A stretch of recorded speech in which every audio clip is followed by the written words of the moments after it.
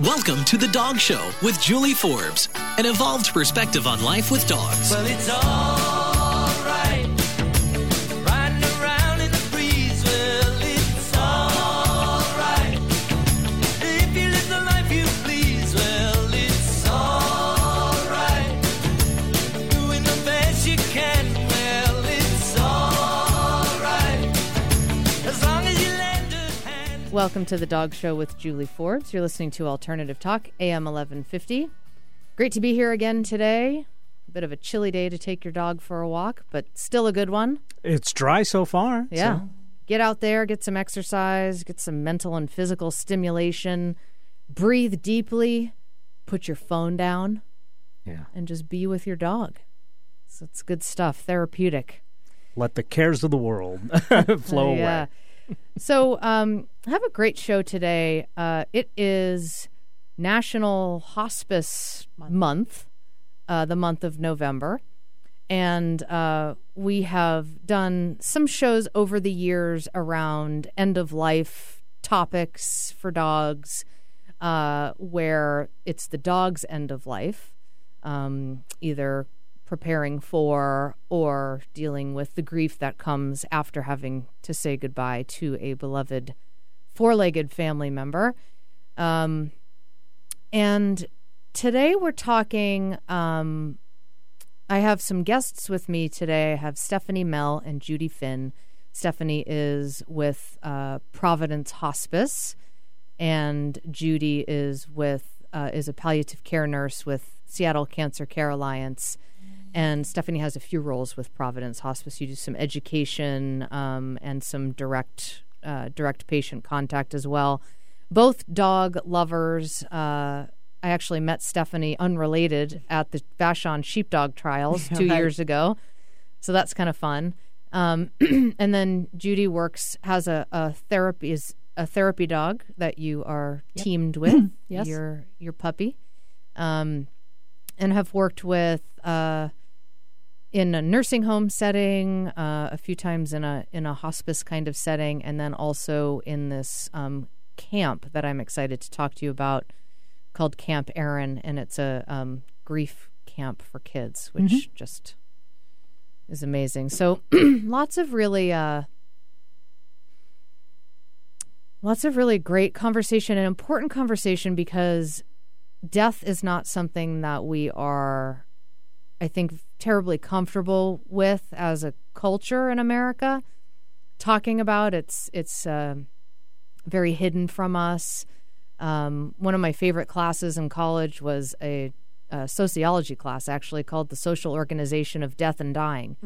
And I learned so much, and I felt like that was one of the most valuable classes for me as a human on this planet, and as someone who has friends and family members to be, kind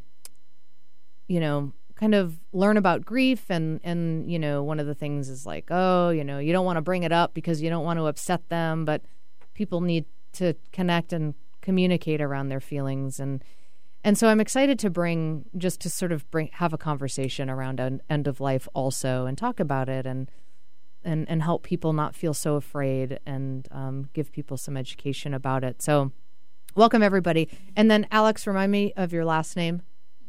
Urick. We also have Alex Urick here, who is a brand new employee of Seattle Cancer Care Alliance, and has done some research in her educational past around the physiologic benefits of dogs and all sorts of stuff. And we actually met at the Seattle Kennel Club Dog Show last year, was it? Or a couple of years? Yeah, a couple of years ago, too. So it's so... and then Judy, was given your card separately from my connection with Providence Hospice through my hairstylist, who is a volunteer at Camp Erin. And it's just funny to have all three of you here and sort of coming together from different directions. I feel like it's a good sign, not that I need one, but when things come together like that. That's good. Okay, so Stephanie. Yeah. Can you hear me? Yes, that's perfect. Great. So will you just give us just a little bit of information about what is hospice, what is the purpose of hospice, and how does hospice help support families? Yeah, so hospice is considered end-of-life care. Mm-hmm. And the goal of hospice really is manyfold, but predominantly it's about helping people be comfortable, to take away suffering, and that suffering could be physical, emotional, spiritual. Yeah. But it's really about helping people live as well as they can until they're not. Mm-hmm. There's a huge role for hospice folks to help patients and their families understand what end of life looks like, because most of us don't. We haven't had a lot of experience with it. Mm-hmm. When people get that coaching and that education, often anxiety goes away to a large extent. It never quite goes away, but it's so unbelievably helpful when people understand what's happening to them and are prepared, and they know what might be next, and that they have resources available to them 24/7. And that's one of the beauties of hospice. It's one of the few things in our healthcare system that's available to people 24 hours, 7 days a week. Yeah. And I think one of the things that you had talked about when we were talking earlier is, and I think this is a general fear for people that plays out in all areas of life, but is this fear of being alone, and that's something that really complicates things for people around end of life. One of the most common challenges that you see with people is that they're afraid of being alone and afraid of pain. Yeah, I would say there's many fears that people have as they get closer to end of life. Yeah. But those two are very predominant and very common and almost expected. Mm-hmm. And if we expect those things, it's our job to help people know that we are working hard at minimizing those things, and we do. Mm-hmm. And this is a beautiful area for where dogs can be helpful, to be honest with you. Yeah. People are often very afraid of being in pain and suffering, even more so than the actual act of dying. Well, it's such an unknown, too. It's like when you're trying to figure out, in your head, predicting what to expect, which is what our brains do, right? And it's usually much worse than what the reality is. Yeah. And people don't understand that. Well, and how do you even wrap your brain around, like, well, I'm going to die soon, or my family member is going to die soon? It's hard for us to really conceive, because then there's like that big then what happens that we can't answer. And death is the big black hole mystery that we just don't understand. So it's it's sort of it really is a unique experience to connect to, I think, in this world, because it puts us up against a big unknown that we all have in common. 100% of us. Yeah, right? As far as I know. Yeah. And you have said that, so you're a dog enthusiast. You have a Border Collie mix. I do. And we met at the sheepdog trials, so you're somebody who goes to that as a spectator. Every year. My favorite event. I know it. It's highly awesome recommended. Event. Yeah. It's like June 9th this year. Just a little plug for that. VashonSheepdogClassic.com is their website. And so you have found that, so one of your roles professionally is that you will actually go to meet with families or individuals who are especially having an especially hard time. Yeah. So I'm a nurse, and I, like Judy, have difficult conversations with people, meaning that I get called into patients and families that are likely to be very appropriate for hospice, but for some reason, whether they're emotionally having a much more difficult time, or the families are in one place emotionally and the patient is in another place, or there's some real complexity or difficulty where it's hard for this particular person and family to transition to hospice. Mm-hmm. I get called in to see those folks often. And I'm often the first face of hospice, and people are not exactly happy to meet me or see me. Yeah. You can imagine. Sure. So when I walk in the house of a family that has a dog, and very often I might even, if it's appropriate at that given moment, and I can sense that, if I'll often focus on the dog first. Yeah. Because it's just unbelievable bonding for all of us, and helps patients and families kind of relax a little bit to see someone who they were fearful of seeing all of a sudden loving a member of their family. And I perhaps get over the top sometimes, and people know me. I'm very nutty about my dog love. But it's a way in, and I need to get in with these people to help people move and transition to another place. And it's a way in that I think is specific to heart connection and trust. You know, the things that dogs really represent to those of us who feel a connection to dogs. It's a very unique, powerful heart connection. And then there's also this sort of credibility that for those of us who are dog enthusiasts, if somebody else is really into dogs, boom. They must be trustworthy, at least to some degree, right? We've instantly have a connection. We have something to talk about. I mean, I rarely, when I'm meeting people, and it's like, oh, what do you do? And it's, host a radio show all about dogs, and I work with dog behavior and training, and it's like, oh, my dog, blah, blah, blah. Instant. So the heart, and, we'll talk with, I know you have some stories to share, and then we'll talk with Judy also about your experience working with your therapy dog, and just sort of bringing out, it's not like you share an interest in cars. Right. It's dogs, and that really brings a unique emotional connection in such a tender, really sacred time. And for me, too. Yeah.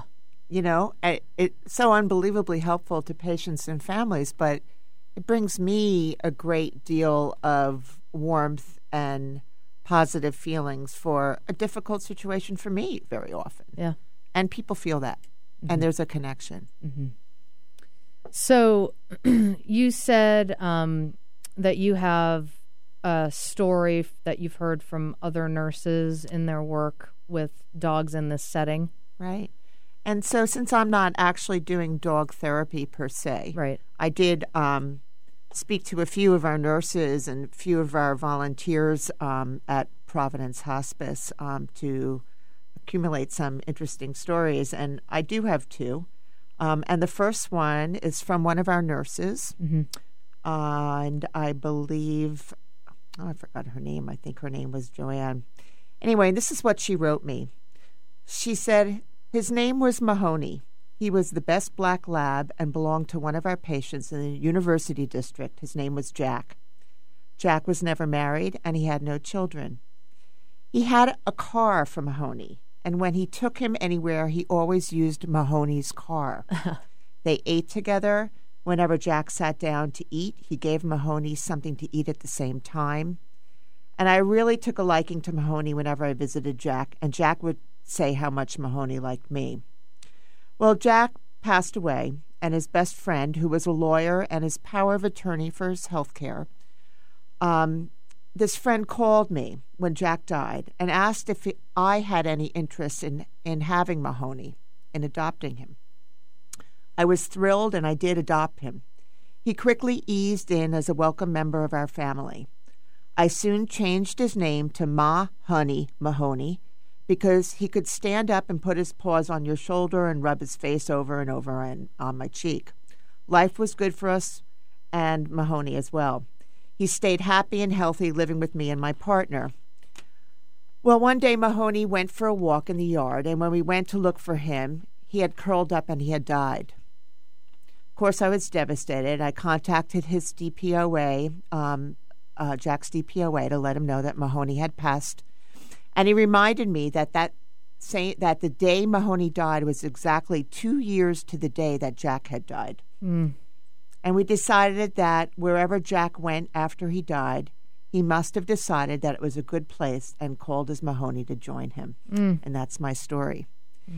And I partially brought this story up because that's something that often happens in the hospice world is our own staff see patients who might live alone or their family members can't care for their dog, and we know this is going to happen. So often our staff are involved in perhaps getting the dog adopted or adopting dogs themselves, and there's almost a regular every few months call out for someone at Providence Hospice to see if anyone is interested in a particular dog. It brings up some awareness for me of this little bit of a hole in this world of how we care for dogs who have families, right? So there's a lot of dogs in the shelter system and who need homes, and there's that whole world of it. But, I know through Old Dog Haven, which is a local organization that gets old dogs out of shelters, and we have one of their dogs, Lois, who's been with us for 2.5 years.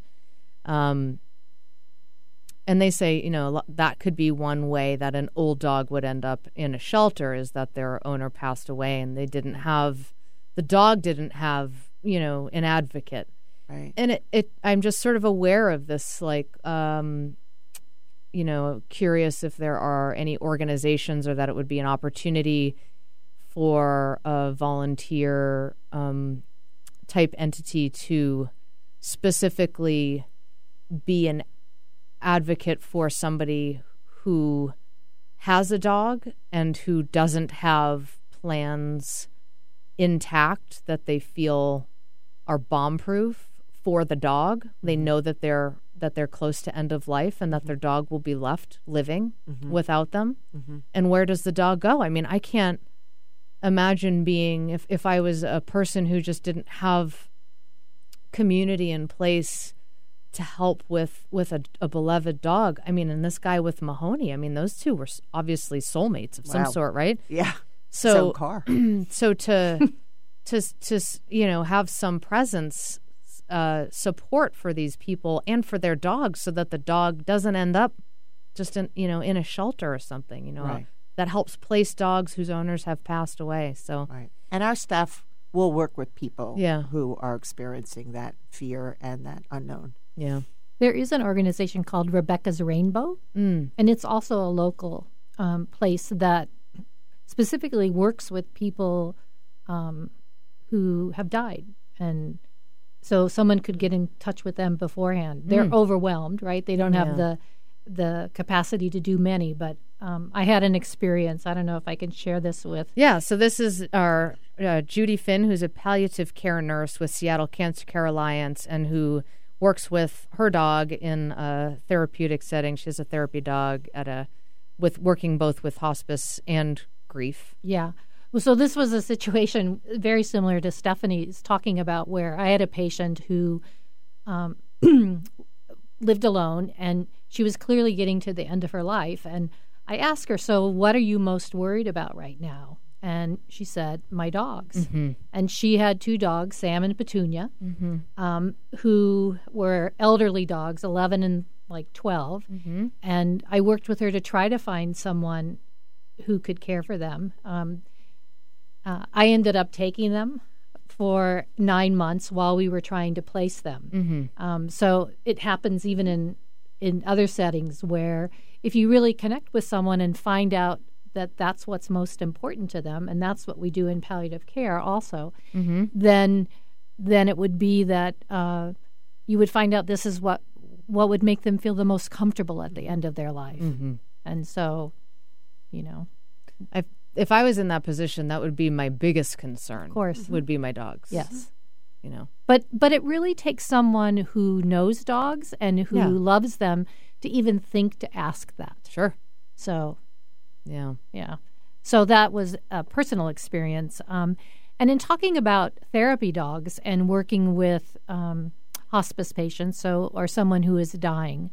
I think it's important to know that not only do the dogs have to be, and the human partner have to be trained to be a therapy team, but I volunteered at Providence, and you also have to take hospice training. Right. So you have to know how to be a volunteer to work with people at end of life, in addition to also being a certified dog therapy partner team. Mm-hmm. And therapy dogs are always teams. They're, and it's that human and that animal that are together that really makes the team so important and makes it work. Mm-hmm. So what would be some things that a therapy dog team would be sensitive to in a hospice setting, or that education versus a natural disaster? Or just as an example, or, any other therapy situation. Yeah. Well, I think you would have to know the fragility of some of the patients the humans that you're working with who are hospice patients, so that to be aware, to know if someone's in pain or there's some deficit that you need to be aware of. You also need to be sensitive to the family members and to the grief that's there, and I think the raw emotions that sometimes happen in a hospice setting. Do you think? Go ahead. Can I just contribute? Just being a compassionate presence is, for some people, something that has to be learned and experienced a number of times in order to do it a little bit more comfortably. And that's what volunteer training allows these folks to achieve. They get, the education on what's happening at end of life, the pain potential, the feelings of isolation, and learning how to really be there with somebody, even if one doesn't have the words, is often a skill to be learned. Judy, do you think that there's a specific, I'm curious about dogs' experience of being in the presence of death. And what is your sort of opinion based off of your experience working with dogs and working in a hospice setting and in and around end of life? And I know every dog is different. So some dogs are, more cut out for it than others. Some dogs are just not cut out for therapy work at all. They're, so that's kind of a given. But I'm just curious to hear what you think the dog's sort of perspective is, or experience is, or, thoughts and feelings. Well, I really think that dogs, I'll talk about my dog in particular, that she can be wild and crazy on her own, but when we go into a setting, she senses. I think dogs have a way of sensing, especially dogs that are good at this, sensing what the needs are, and can be calm, can be sensitive and gentle, even with the setting. And I also think that you as the human partner have to be sensitive to signs of stress and really pay attention to that. And if you see your dog stressed, then you need to remove them. And so I think they do really pay attention to what is going on. Do you think dogs have a different view of death than humans, to generalize? I don't think I could answer that, whether I think they have a different view of death. But I do think that they are accepting of what a person is at that moment. So they may not see the all the grief or sadness in the family, that someone couldn't be there with them, or someone that couldn't talk, that it's really hard to be with them, where a dog can just be. in their presence and accept them for who they are, and listen without giving a feedback. Oh, that's such a terrible story. That they can just listen with their presence and not overreact.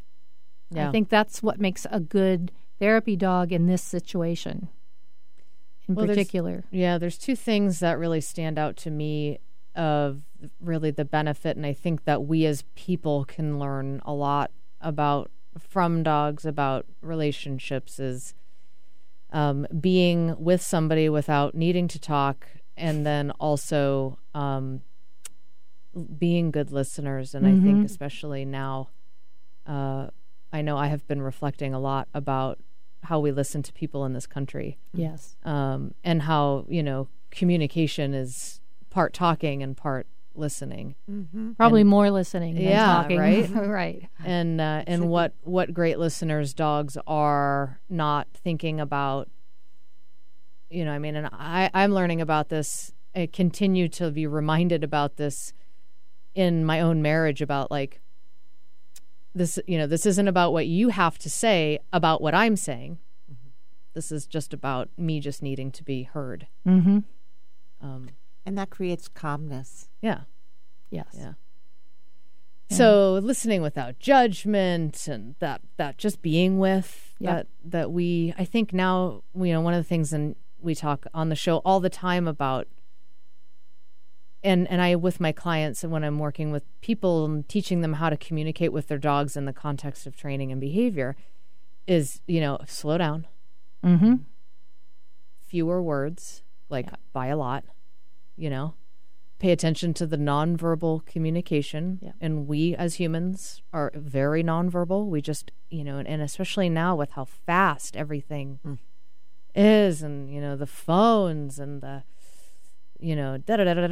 faster. Sit. It's like, okay, hold on, slow down.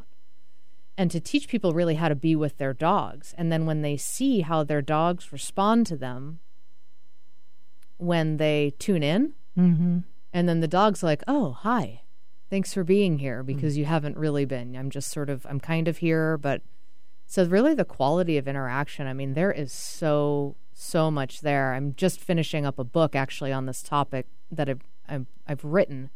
And there's so much opportunity for us to learn about ourselves, and in a way that has a positive impact on all of our relationships, relationship with self, and then also relationship with coworkers, family members, partners, spouses, all that kind of stuff. Dogs really are great teachers. So have you had experience with, tell me your dog's name again? Noriko. Is Noriko your first therapy dog? Yes, she's the first. Okay. She's almost 11, and we've been doing it since she was about 2. So we've been doing it for about 9 years. Okay. How have you seen her? Has she her work as a therapy dog? Have you seen her evolve as she's matured or had more experience? I would say that I have to be more aware of her stress as an older dog than before. But she still has an amazing capacity to give and to be present. And that is her true gift. So that's what I've been most aware of. I actually raised her as a Canine Companions for Independence. She was training to be a service dog. Yep. And she failed because she had a heart condition. So I took her and decided that she needed to do more work, and became a pet partner with her. Yeah. And so we've been working together for 9 years. But I have to tell you, I raised her when I was a hospice nurse, and I took her with me to work because I couldn't leave her at home. And she was about 10 weeks old. And I went in to visit a patient, and I left her in the car because we weren't really supposed to bring animals into the home. And so I went and made my visit, and I was ready to come back out. And this was a man who was probably in his 80s, and he was in the last days of his life. And his daughter followed me out and said, "Is that a black lab puppy you have in your car?" Mm-hmm. And I said, "Yes." She goes, "Well, my dad loves black labs. Do you think you could bring her in?" Mm-hmm. And I was like, okay. So I brought her in as a puppy, and even as a 10-week-old puppy, I put her on the bed with him, and she just gave him a kiss. Mm.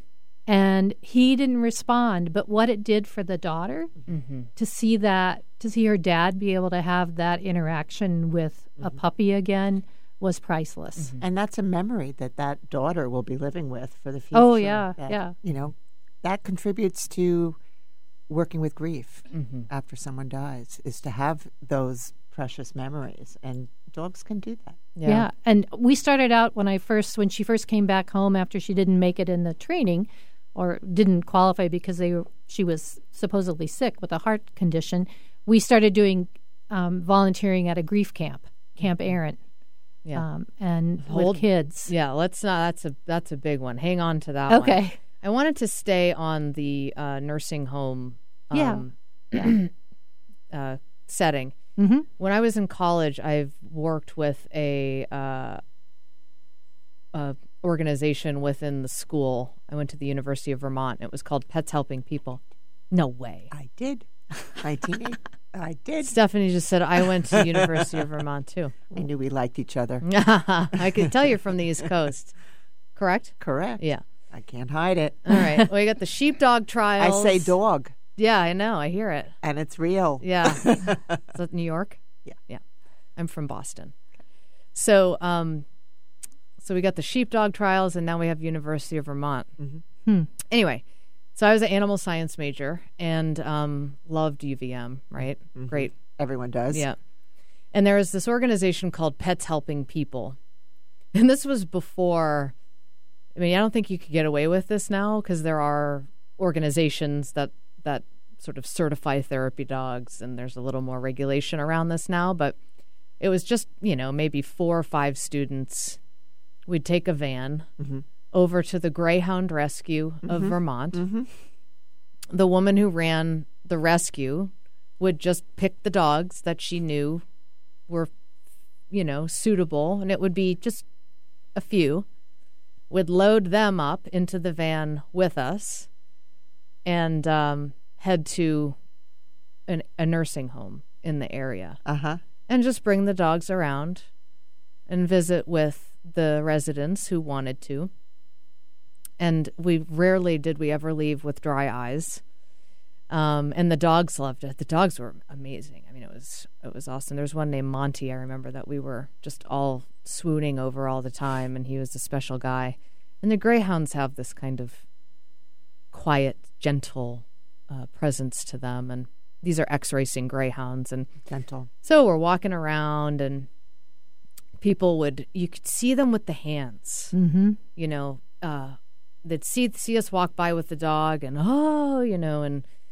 and we said, would you like to say hi? And would bring them over. And then they would reminisce about the dogs that they had. Oh, we always had, corgis and or whatever, they talk about their dogs. And I mean, that alone, what a treat to connect somebody who wasn't able to live with dogs anymore in a nursing home and remember the dogs that they had lived with. Right.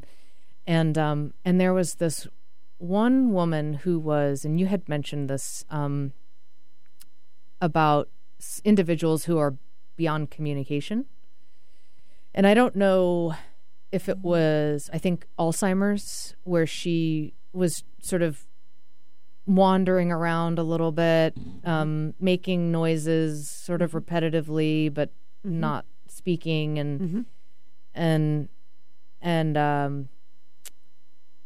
she saw, I think we were on our way out, and she saw us with the dogs and became quiet and came over to us and put her hands on the dog and lowered her head down to his head and just like touched touched her forehead, like kind of touched foreheads and just, and we're all like, get in the elevator and just all start bawling afterwards, Right. after witnessing that. But the connection that she was able to make, where connection to how we know it in reality is so challenged, was so powerful. And I think for family members, I volunteered as a hospice volunteer with my dog, and I went to nursing homes. And it was really to know that as a family member, you could find something that would be able to maybe reach their family member who couldn't remember them, couldn't talk, was really important. And when you ask what as a volunteer with hospice would be different than just volunteering anywhere else, it would be that awareness of the role that you could play even with a nonverbal patient, even with someone who couldn't move anymore. And like I said, too, not only are you there for that patient that you're visiting, but as you walk by, many other patients are reaching out, as are the staff. Right. Yeah. And so you provide support to staff members just by your presence there.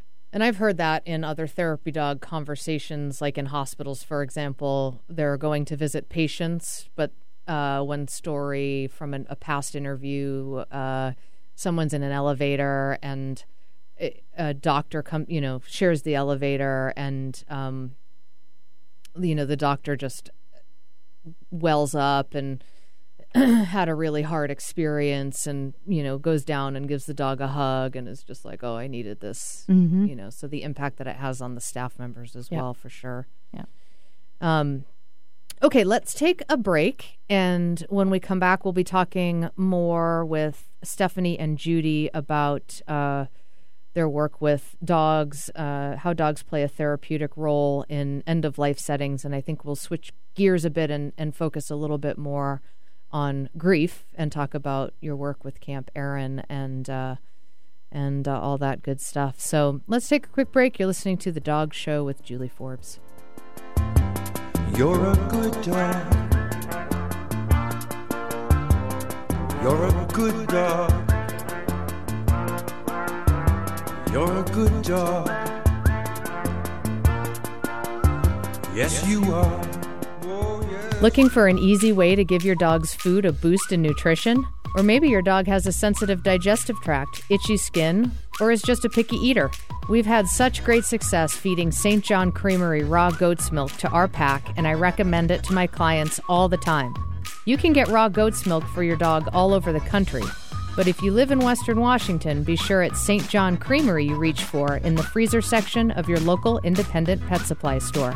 You can also pick up your milk at drop locations around the area. Visit stjohncreamery.com to learn more. That's stjohncreamery.com. Your dogs will love you for it. This is Martha Norwalk. Every Sunday morning, beginning at 9 a.m., thanks in part to the Northwest School of Animal Massage on Vashon Island, we cover the world of animals. This week, November 20th, by special request, it's Vet Sunday with our favorite animal world vet, Dr. Bill Burlingame. He is the expert on the best immune system support for both animals and humans. He uses a very balanced approach and is a wealth of information that you can tap for free. And Martha Norwalk's Animal World, Sunday morning, 9 a.m. to noon, right here on Alternative Talk, AM 1150. This is Julie Forbes. I'm excited to tell you about Farm Dog Naturals, a company that handcrafts herbal remedies for the all-natural dog. Quality and integrity are must-haves for anything that I recommend. Certified eco-friendly and cruelty-free, their products address issues like stress and anxiety, itching, hot spots, crusty noses, as well as pet urine, stains, and odor. Farm Dog Naturals is guaranteed, and I'm so happy with the results I'm seeing. Shipping is available worldwide from their website, farmdognaturals.com, or you can ask for them at a retailer near you. Again, that's farmdognaturals.com. Hi, I'm Eric Ryder, Operations Manager for Alternative Talk 1150. We value your opinion and invite you to visit 1150kknw.com to fill out the 2016 Alternative Talk Listener Survey. Your responses help us shape Alternative Talk to your listening needs, and as a bonus, just by filling out the survey, you'll have a chance to win a prize pack featuring certificates from Quinault Beach Resort and Casino at Ocean Shores and the Melting Pot Restaurant. Complete contest details can be found at 1150kknw.com. So log on now. Eric, people ask me to help them with all sorts of doggy challenges. I can only imagine. Oh yeah, dogs jumping on guests, new puppy questions, behavioral challenges like fear and aggression, even dog food sensitivities. You name it, and I've probably worked with it. But can you help people even if they don't live in Seattle? Absolutely. I've had great success with phone consultations and have even Skyped with people and their dogs from all over the country. Every dog should be approached as a unique individual. I've talked about this over and over again on the show. That's one of the parts of working with dog training and behavior that I love the most. Every client is different. If you're listening and you need help with your dog, just get in touch. I'd love to get you pointed in the right direction and answer all of your questions. Email me, host@dogradioshow.com. That's me, Julie Forbes. Host@dogradioshow.com. I look forward to connecting. Wait, dogs can use Skype? We're really living in the future. Get inspired every hour right here on Alternative Talk 1150. And now, back to the Dog Show with Julie Forbes. Yes, you are. What a good dog.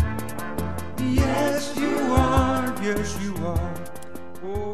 Welcome back to the Dog Show with Julie Forbes. It's National Hospice Month, the month of November, and we're talking about therapy dogs in end of life, in the context of end of life, including hospice. And in the booth with me today, we have a full house. It's fun. We have Stephanie Mell, who's a clinical liaison and nurse consultant with Providence Hospice. We have Judy Finn, who's a palliative care nurse and also the human part of a therapy dog team. And Judy is with Seattle Cancer Care Alliance. And then we have Alex Urich, who is the new patient service rep in the transplant clinic of Seattle Cancer Care Alliance as well. And we've been talking about hospice and end of life and sharing stories of dogs and how dogs help us make connections in a way that brings comfort and ease and eases fear and also helps professionals connect with their clients through the connection, a shared connection with dogs.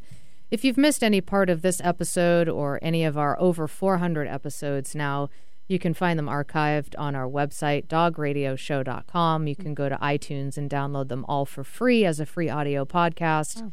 And you can also go to SoundCloud. That is how we post them through our Facebook page, too. So if you have not liked The Dog Show with Julie Forbes on Facebook, be sure to find us there as well.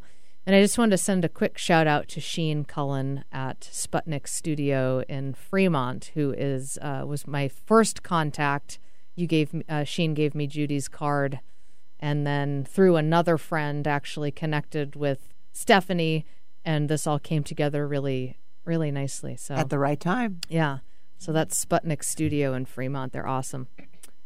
So, and Sheen she volunteers with you, Judy, at this camp called Camp Erin, and it's a grief camp for children, correct? For children, yes, who've experienced a loss in their life.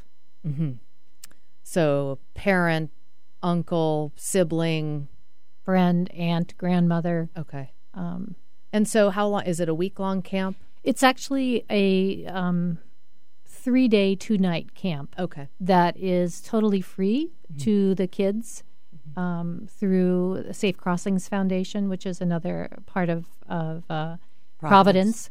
And they actually started, the Moyer Foundation also funds them. And so there are many Camp Erin camps in many Major League Baseball cities. So it's all across the United States. Oh, that's great. But it started here, is that right? It started here in Snohomish County, Right. and Erin, Erin, is the young lady who was the impetus to get it started. Wow, how So, amazing. yeah. So tell us about your work. I mean, so just talking about grief a little bit, because I think this is, grief is it's tough. Mm-hmm. And it's not something that we're, it's not something you learn in school unless you take a death and dying class like I did in sociology, but Right. Or a psychology class or something like that. But personally, when we talk about emotional intelligence, personally, how do we navigate grief? And it's a process, in my experience, that I have no control of. I can control how I respond to my feelings, but grief sort of has its way with you, and it stages, right? The stages of grief. And so, what has been your experience with bringing Noriko into Camp Erin, and how does Noriko help children process and heal? Well, I think she does it in many ways. One, like we've talked before, when the kids come to camp and they see a dog there, they automatically, there's the first connection. Yeah. And if they have a dog at home, or if they love dogs, they actually, that's the first thing they do is come and see her, because we're there when they're greeting them. Yeah. And also the counselors who are signing up these kids for camp will tell them there's going to be dogs at camp, and that will get them to even want to come. Camp Erin has one camp for kids age 6 to 12, and another weekend where they do kids from 12 to 18. And I would say both ages, there is a comfort when they see the dog, when they talk about tough things. Sometimes one of the counselors might motion me to come over, or I will see it and I'll bring Noriko over and have her just lay down next to that kid, and they'll start petting them, and the healing starts right then. One time, can I share a story? Yeah. Is we're there, Noriko and I are there 24 hours a day. All the counselors are there. And I got a call one night, like around 2 a.m. Judy, do you think you and Noriko could come over and sit with this kid? She's having a really hard time. She doesn't feel good. We've called her mom. And so we went over there. I got out of my PJs, and Noriko and I walked over, and we sat with her until her mom came to get her. So there is the other thing we do is our kids really need to have a routine. And one of the routines that we have started is that we tuck the kids to bed every night. So Noriko and I go around and visit everybody and tuck them in. If she used to be, one of the things that's different, she used to be able to jump to this top bunk, but now she can't do that anymore because she's older. But so we do that, and we wake them up in the morning. So that's how we help out. I think it really helps some kids be able to connect to those feelings that are inside them, and share them. Yeah. I'm thinking of courthouse dogs. Yes. I've talked with Ellen O'Neill Stevens a few I times know over her, the years, and they are sit with children in a few different capacities, but one would be forensic interviews where a child is having to or is being asked to tell a detective what they witnessed, and gruesome stuff too, or what happened, what an individual did to them, or to their mother, or whatever, and that a lot of times the kids aren't going to open up to a strange adult, but they might tell the dog what they saw, or point to a part on the dog's body, or and it helps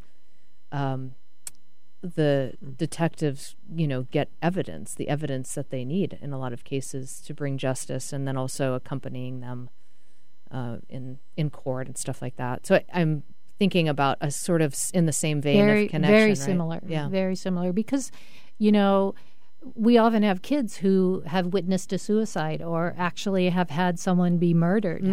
And, Noriko can sit there and she has the same face on no matter what the kid says. Yeah. Whereas as a human being, it's hard to hide sometimes what that brings up for you. Yeah.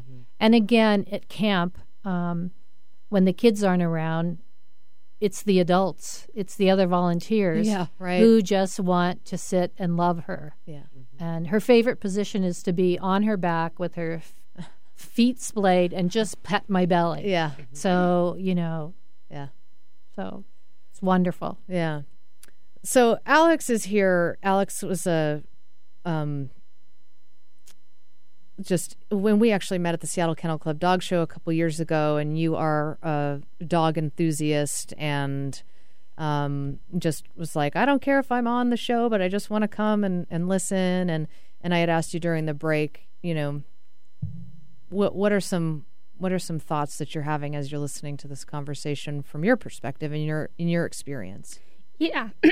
So in my experience, therapy dogs are so critical to the patient themselves, but they can also be so incredibly beneficial to the caregiver. Mm-hmm. And I think sometimes the caregiver is kind of missed in the whole treatment process.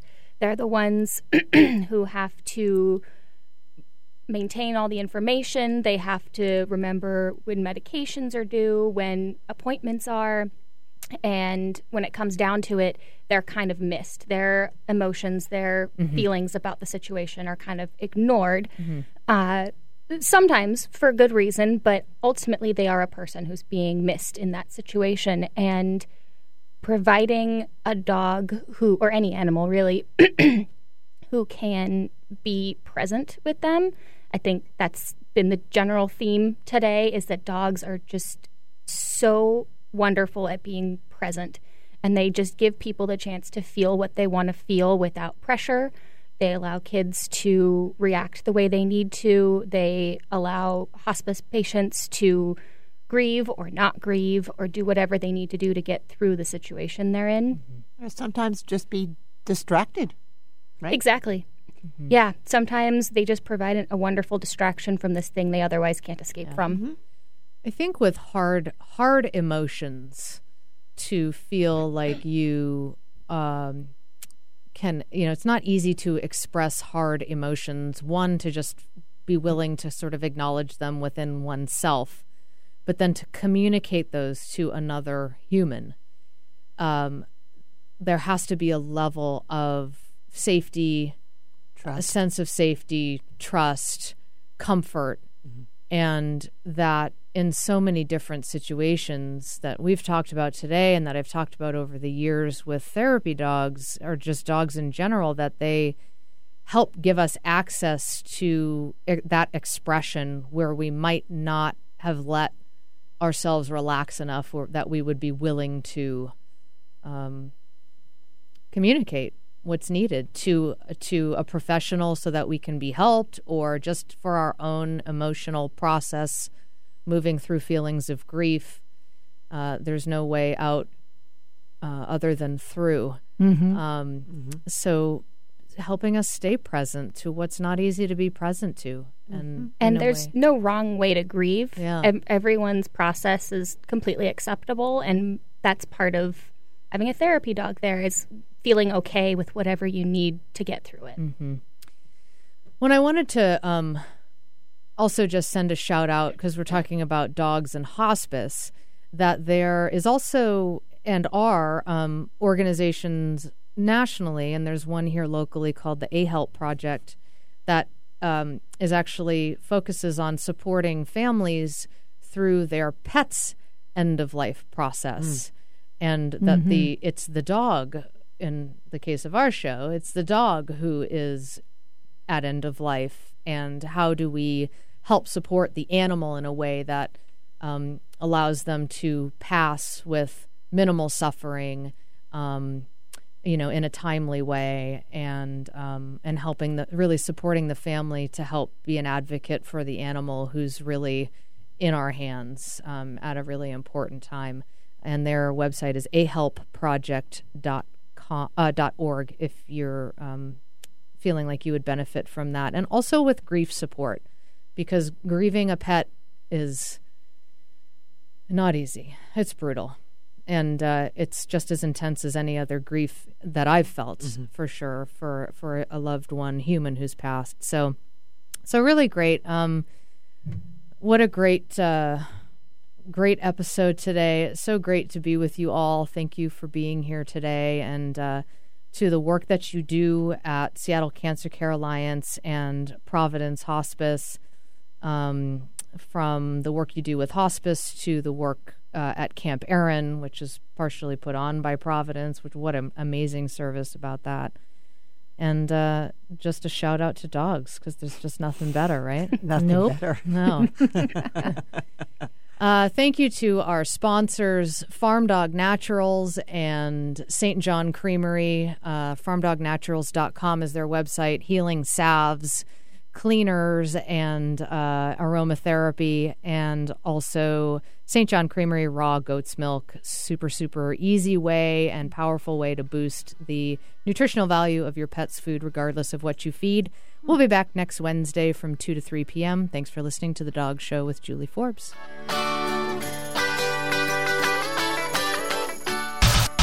You've been listening to The Dog Show with Julie Forbes, Wednesday afternoons at 2 on Alternative Talk 1150 AM. Never miss another episode. Listen to our podcast online at dogradioshow.com or download them for free on iTunes or SoundCloud.